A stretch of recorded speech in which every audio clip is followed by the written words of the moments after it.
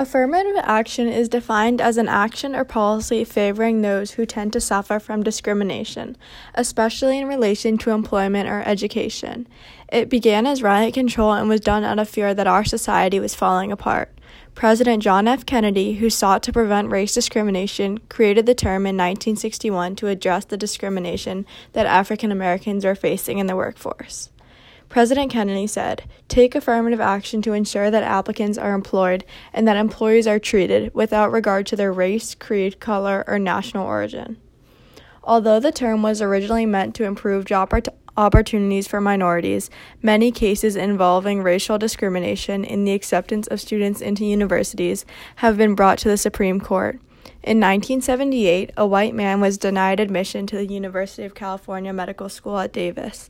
He had the required academic achievements, while minority applicants were given preference. The Supreme Court ruled that the colleges would consider race as a factor among many in the holistic review of an applicant, but racial quotas could not be set. Between 2012 and 2016, support of affirmative action has dropped from 78% to 41%. Students for Fair Admission, a nonprofit membership group, believes that racial classifications and preferences in college admissions are unfair, unnecessary, and unconstitutional. They are suing Harvard on the basis that Harvard discriminates against Asian American applicants. Edward Bloom, a man who has a long history of attacking civil rights, is behind the Harvard trial. He has attempted to end affirmative action by suing a number of schools. His failure in past cases, such as a Fisher v. University of Texas case, prompted him to form Students for Fair Admission, where he recruits members to challenge Harvard admissions. Stand-up comedian Hassan Minhaj says that the number of Asian American students admitted to Harvard has increased over the last 2 decades. He believes that dismantling affirmative action will not get rid of implicit bias. He notes that Asians are 5.8% of the U.S. population, but comprised 22.2% of Harvard's admitted class last year. Jeannie Sue Gerson, a Harvard Law School professor, says that since the 1990s, Harvard freshman class has remained stable, between 16 and 19%, while the percentage of Asians in the U.S. population has more than doubled. She mentions a 2009 Princeton study, which shows that the Asians had to score 140 more points higher on the SAT than whites to have the same chance of admissions to top universities. She believes the problem is not race-conscious holistic review. Rather, it is the added sub-rosa deployment of racial balancing in a manner that keeps the number of Asians so artificially low relative to whites who are less strong on academic measures. I strongly believe that race should not be a factor that solely determines students' admission into universities, and schools should not create quotas that limit the minorities they admit. However, affirmative action was originally created to have a diversified and inclusive workforce. While affirmative action was created to have a positive effect on society, judgments based on race can, in itself, be seen as racist.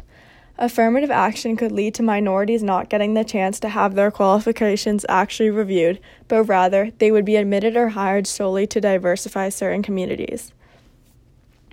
Edward Bloom not only claims that Harvard is using an unconstitutional racial quota against Asians, but he also has a goal to erase all references to race in general. I believe that Bloom's goal of getting rid of affirmative action and all references to race will blind us to the problems that still exist in our society. Race remains a factor in college admissions, as it is a factor in life that is out of our control. Although it is hard to find a solution to the controversial problems that will satisfy everyone, I agree with Hassan Minhaj. He believes that the acceptance of people for who they are, regardless of color, nationality, or race, in our society should first be addressed before we attack universities for their admissions against Asian Americans.